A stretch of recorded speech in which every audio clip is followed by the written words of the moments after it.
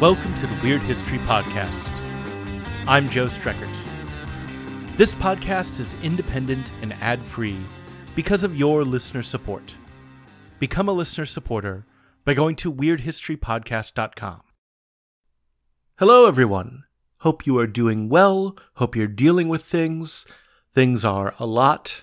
And to help you cope with, stuff, here's a podcast about war crimes and human rights violations. My guest today is author and lawyer and scholar Michel Paradis, and his book, Last Mission to Tokyo, is about a trial that followed World War II. Now, I try not to talk about World War II too much on the show.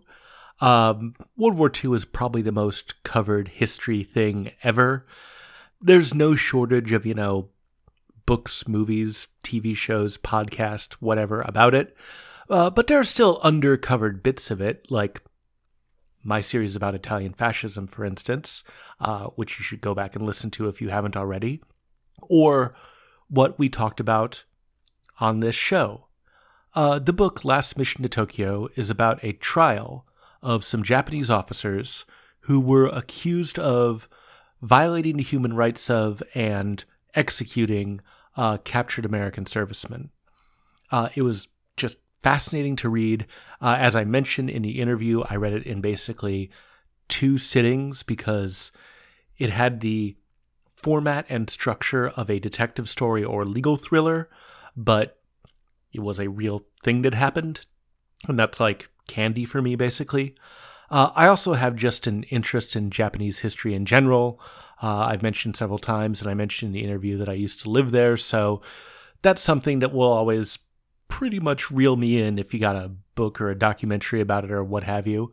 On the interview, you'll notice that our audio quality was a little off. We did have some technical issues going into it, so my voice is going to sound a little weird. I tried to fix that as much as possible in post-production, but there is only so far you can go with that. Unfortunately, audio editing and post-production is not magic, and we do the best we can. But hope you enjoy our talk. Here is Michel Paradis. Michel Paradis, hello. Thank you for joining us today. Thank you for having me. I'm a big fan of the show. Thank you. Appreciate that. Before we talk about the book, though, I wanted to ask about your background. You've written what's essentially like a narrative history legal thriller, and that is something you have experience with, correct? The writing, no. The legal thriller part, yes. Okay. I've spent much of my career as an attorney being a lawyer in war crimes cases, and that's a significant number of those were in Guantanamo, but other places like Africa and even Guatemala as well. And so the book is a story about that really centers on a war crimes trial. And so, yes, I could very much relate to many of the characters that I ended up writing about. So the book centers around the Doolittle Raiders, who I think a lot of folks would have maybe heard about through cultural osmosis or be kind of familiar with because, people always have the base details about World War II. It's not really about the Doolittle Raiders per se, but it centers about them. But to refresh people, what were the Doolittle Raids and who were the Doolittle Raiders? Sure. So, imagine yourself in early 1942. Pearl Harbor has been attacked, but not just Pearl Harbor. The Japanese were on the march throughout the Pacific. They had ousted the British, the French, the Dutch, and the United States from their colonial possessions, whether or not it was in Shanghai or Singapore, or most significantly for the United States in the Philippines. The United States has entered the war in Europe with the North Africa campaign that is at best not going well. And everywhere it seems that the Axis powers are on the march. And Roosevelt is frantic to get some kind of response to rally the public to the idea that this is a war not just worth fighting, but that actually can be won. And so demands a counterattack on Japan, which is no small feat in 1942. Japan had never been attacked from abroad before. The closest anyone got was Genghis Khan in the 13th century, and his fleet was wiped out by a freak typhoon that went down in Japanese lore as the kamikaze. So Japan really did have a sense of its own invulnerability from attack from abroad. And that was a perfectly logical conclusion, not just based on the fact that no one had ever succeeded in doing it before, but just the technology of 1942 didn't allow for it. Planes just couldn't travel that far, certainly not with any significant payload on board. And so what the Doolittle raid was a plan ultimately hatched and developed by a stunt pilot by the name of Jimmy Doolittle, who had left private industry to serve in the United States Army Air Force at the beginning of the war. And he was both a stunt pilot and a brilliant engineer with a PhD from MIT. And he figured out, using just the basic calculations of weight, fuel, and time, how to get what ended up being 16 medium-range Army bombers off the deck of an aircraft carrier only a few hundred miles off the coast of Japan on what was understood at the time to be a one-way and potentially suicide mission over Japan to strike against Japanese military targets in Tokyo, Kobe, and Nagoya. The Doolittle Raiders succeed in doing this on April 18th, 1942. All 16 planes, despite the clear demand of physics, get off the aircraft carrier, and not only get off the aircraft carrier, fly all the way to Japan, and not a single one is shot down. It's a humiliating attack against Japan. Japan has its, essentially in one afternoon, its national myth utterly shattered. It really does begin to fear what this war could mean for its own safety for the very first time. But that's also not the end of the Doolittle Raiders story. The 16 planes don't get shot down, but only one of them lands on its wheels. And that plane ends up landing, because it's almost out of fuel, ends up landing in the Soviet Union, where the crew is detained for the next year in a prisoner of war camp, because the Soviets are neutral with Japan. They can't be seen as helping the United States. The 15 other planes crash land in China and in the East China Sea, sort of off the coast of China. But somehow, miraculously, all but 3 members of the 80 men that Doolittle leads on this mission survive. And then all but 8 of those escape to freedom inside Chiang Kai-shek's nationalist China. And so the story, as you said, picks up, it starts with the Doolittle raid, but ultimately tries to tell the story of those 8 raiders who are actually captured by the Japanese, and then the aftermath of what the Japanese do to those 8 raiders, and then what we do to the Japanese who ultimately commit atrocities and even murder against the Doolittle raiders they had captured. So, yeah, in the opening chapters of the book, several of the raiders have been captured, and they're all sentenced to death. A few of them get executed, but a few of them have their sentences commuted to life imprisonment, if I'm remembering that correctly. Yeah, that's right. The emperor commutes. So 8 are all put before a show trial and sentenced to death for committing atrocities against the Japanese. That's the charge against them. And the emperor ultimately commutes the sentence of all but 3 of them. The 2 pilots and the 1 gunner are actually ultimately sentenced to death and executed in October of 1942. The 5 others are sentenced to life imprisonment under special conditions.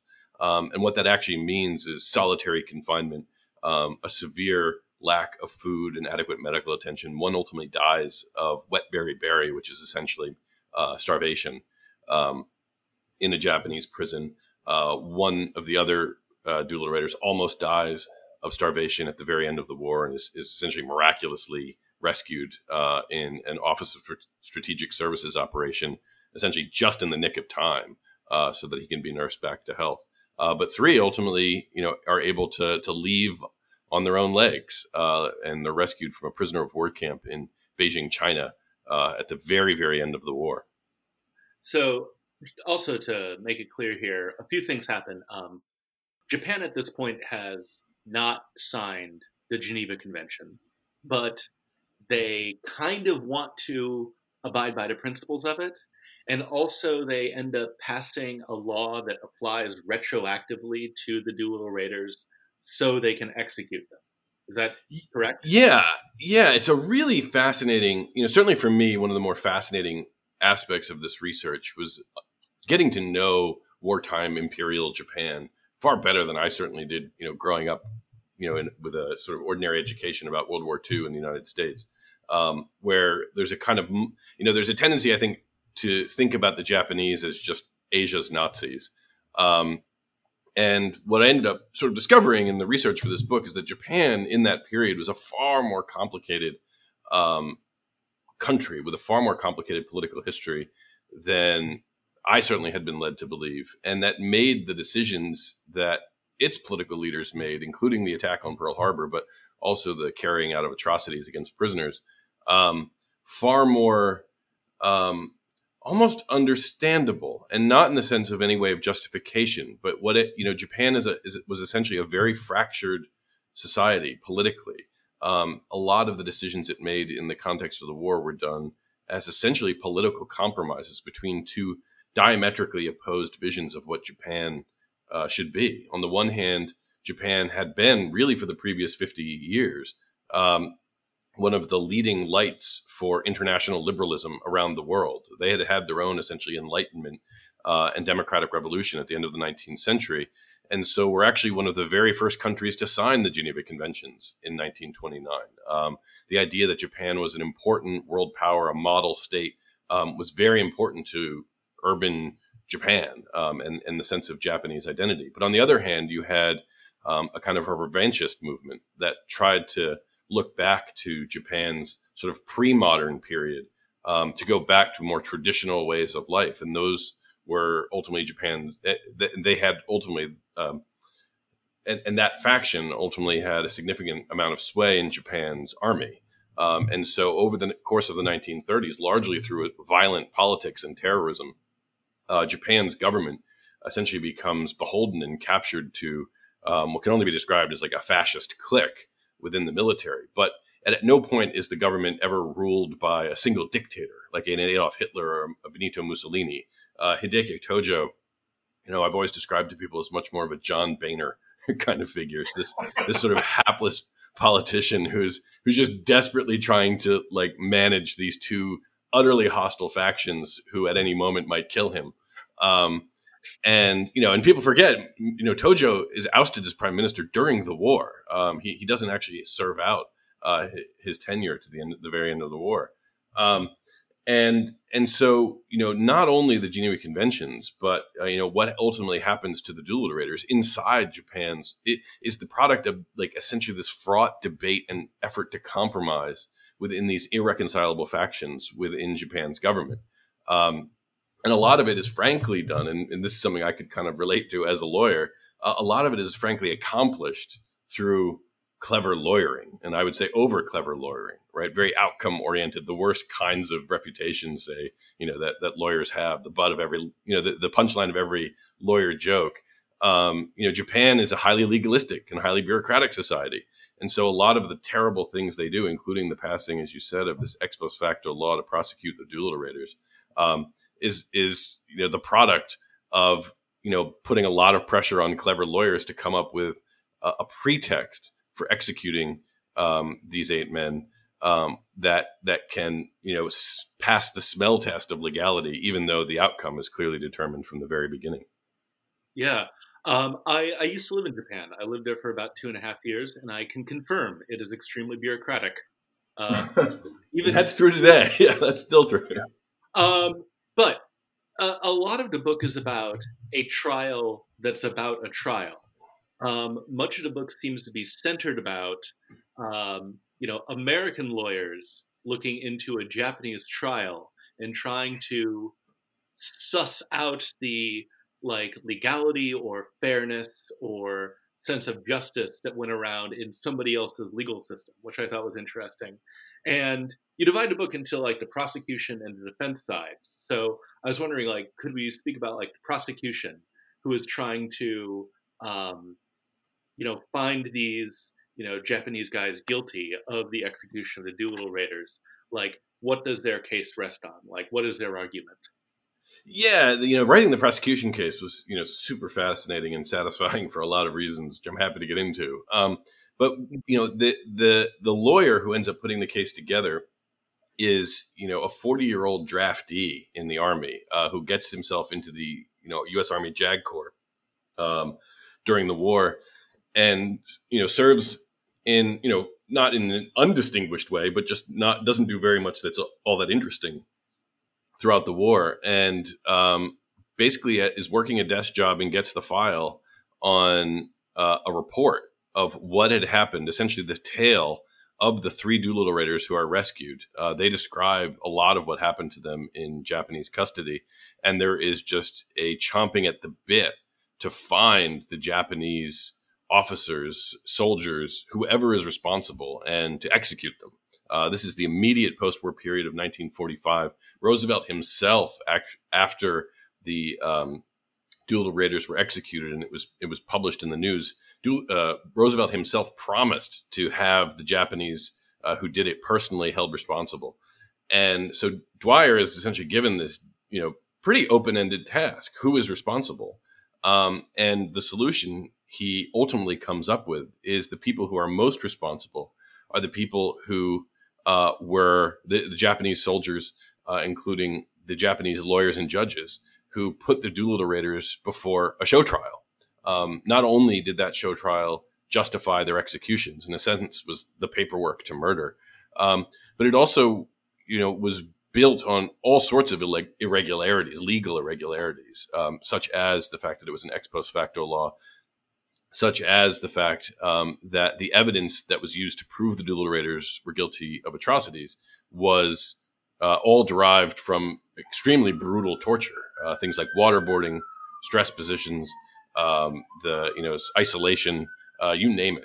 And so Dwyer ultimately basically decides the best way to get justice for the Doolittle raiders, the people who are most responsible, are the lawyers who perverted justice in order to not only carry out these murders, but to essentially launder torture. And so it's a brilliant innovation, right? It's a complete innovation in international law at that point.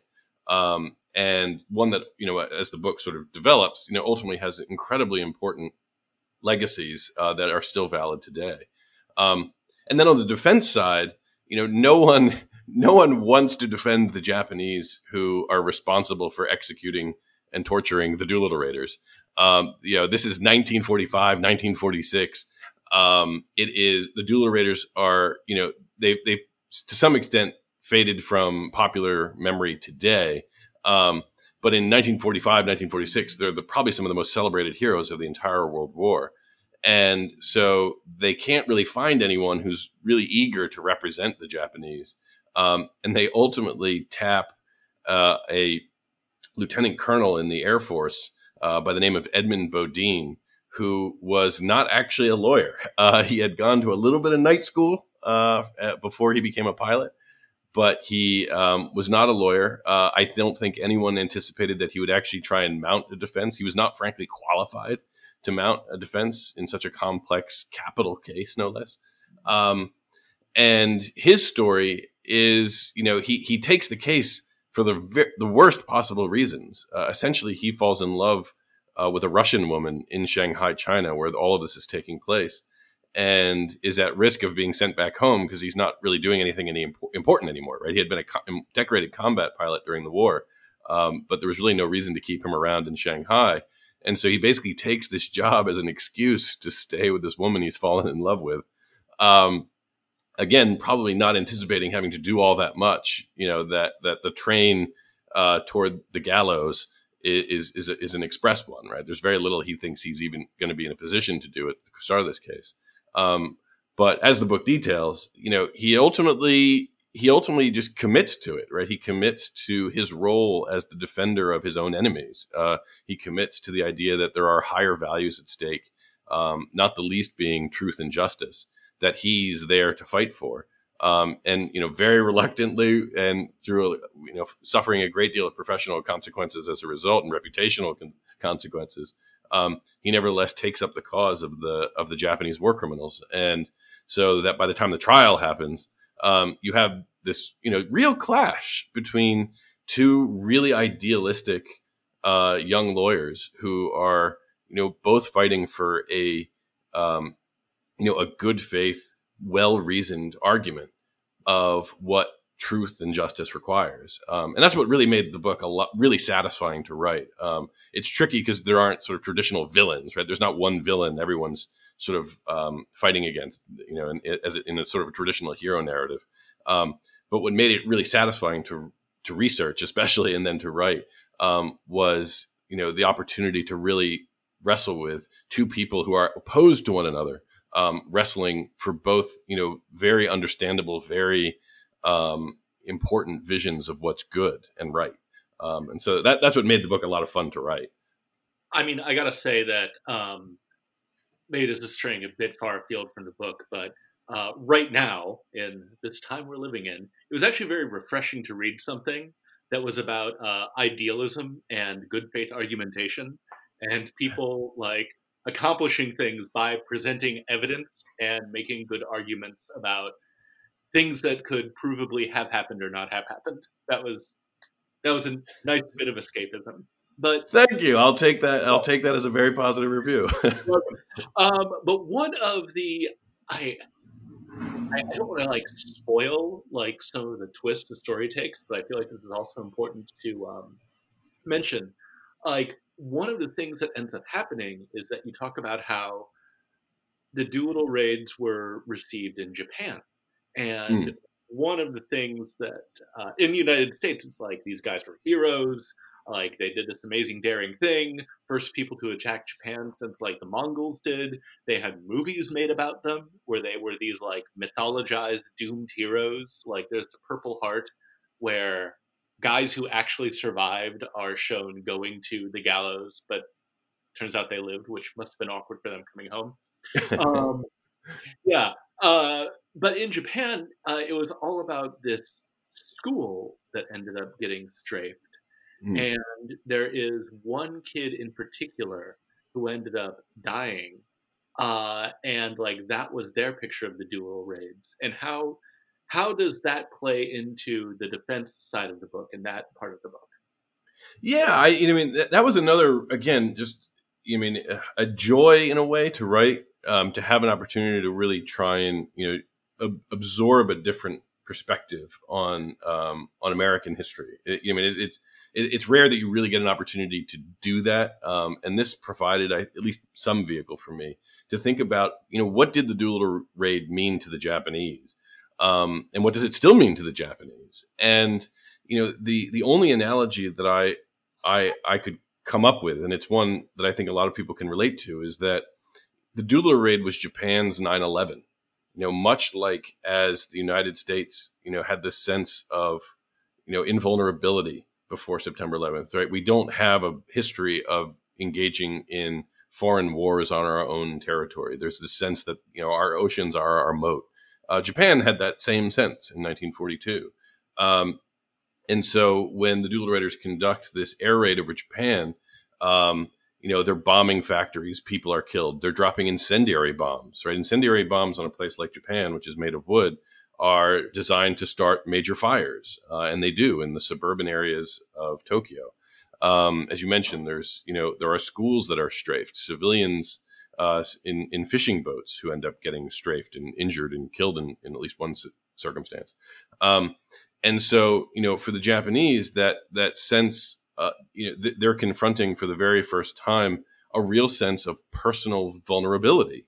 And quite naturally, that sense of vulnerability leads them to focus on the tragedy of the Doolittle raid. And so even today, the Doolittle raid is understood in Japan as the first of a series of tragic bombing raids by the United States in the Second World War. I actually went to one of the schools that's described in the book, and there's a memorial in the school, the way you would expect there to be in any school in America if there was, for example, a school shooting or some great tragedy had taken place at a school. There's a children's book written about the Doolittle raid from the perspective of a Japanese child who is killed in the Doolittle raid. And so the defense of the Japanese, when they go to court, in the war crimes trial, the U.S. Army war crimes trial in 1946, where the U.S. Army is trying to put the Japanese on trial for murdering the Doolittle Raiders, torture, perverting justice. one of the main efforts of the defense attorneys, including this pilot, who is again completely unqualified to do this, but does it just out of an abiding sense of right and wrong. They take it upon themselves to present the Japanese perspective on the Doolittle raid in a U.S. Army courtroom in 1946, right? To describe that as, an act of real moral courage is to not do it justice. That's an incredible thing to do. Like, no one wanted to hear that in 1946, not the least, 5 Army colonels who know that their job is to execute these Japanese who executed America's greatest heroes. And so that was just a remarkable and really just a joy and a really satisfying part of the book to write, was to really, see, again, people kind of wrestling with what is true, what is just, and really, and resisting the inevitable temptation that we all have, especially in war, to stereotype, to dehumanize, to just, take perfect solace in our own righteousness. They refused to do that. They actually made this trial a fair trial by making it about the truth.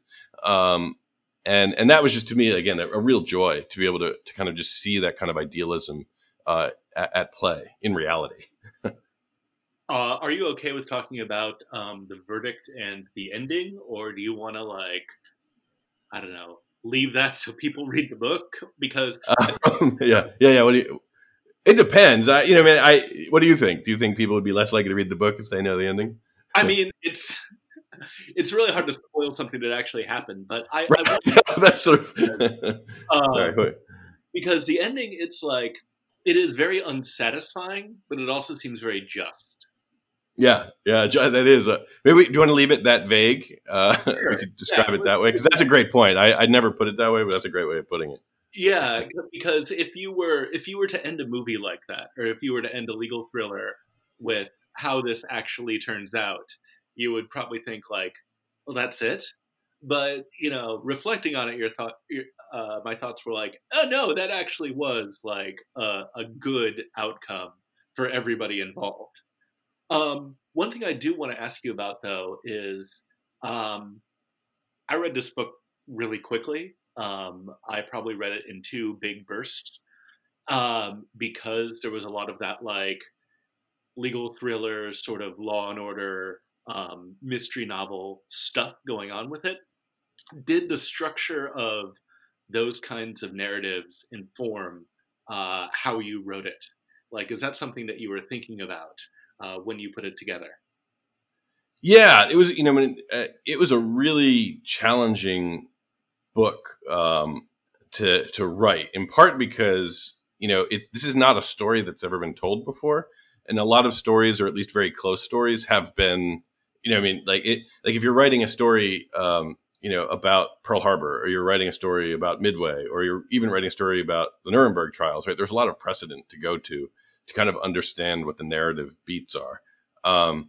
And I didn't really have that with this, and so it was a sort of like it made it. I had to go through at least 1 or 2 drafts to actually get it to be a book that as you said, kind of reads more like a legal thriller than a standard legal history. And I really have my editor to thank for that, who was just brilliant and took me to task for being boring every opportunity she could. And so, so ultimately, I had to kind of figure out what kind of book this was as a narrative. And my main model was, really something like a Law and Order episode. And if you, not to put too much, to demystify the process too much, but if you actually look at the structure of the book, it basically follows the standard Law and Order episode, structure. You have the crime at the beginning. You have the prosecute. You have the police sort of investigation and the building of the case in the middle. You have the twist, which is here, the defense case, and then you actually have the trial, where everything kind of plays out, and we look to sort of the combat of trial to understand what truth is and what the just outcome should be. And so, it's a great question, and one I don't know if too many people ask or think to ask. But yeah, it was a really initially starting it, especially coming at it as like a legal scholar, and initially thinking about it as a much more traditional legal history, finding a narrative, finding how to tell what actually happened in the story in a way that got its significance across was a real challenge. And ultimately, Law and Order was the key to all of that. I always like to ask this to folks. Is there anything that we haven't touched on yet that you feel is important to speak to? I'm trying to think. I think this has been a great conversation. So I don't feel lacking. I'm not waiting to say something if that's your question. I have one more thing for you. I appreciate that on page 318, you used the term sesquipedalian, which is one of my favorite words, which is basically prone to using very long words. And that's great. Thank you for that. I do my best. I do my best. All right. Michel, Paradis, thank you very much for talking with us today. Thank you. It's been a real pleasure. And again, I'm a big fan of your show. Thank you. Appreciate it. All right, folks. Hope you enjoyed that. I have a link over at weirdhistorypodcast.com where you can go find Last Mission to Tokyo. I really enjoyed it. Hope you do as well if you decide to read it. And I hope you enjoyed this show. We are on Apple Podcast, other networks. Go give us stars, reviews, those type of things. That does algorithmic magic that helps other people discover the show. So please do go rate and review us. That helps a lot. I am on social media. I am at Joe Streckert on Twitter. You can follow the show on Facebook, facebook.com/weirdhistorypodcast. Thank you all for listening. Talk to you next time. Bye.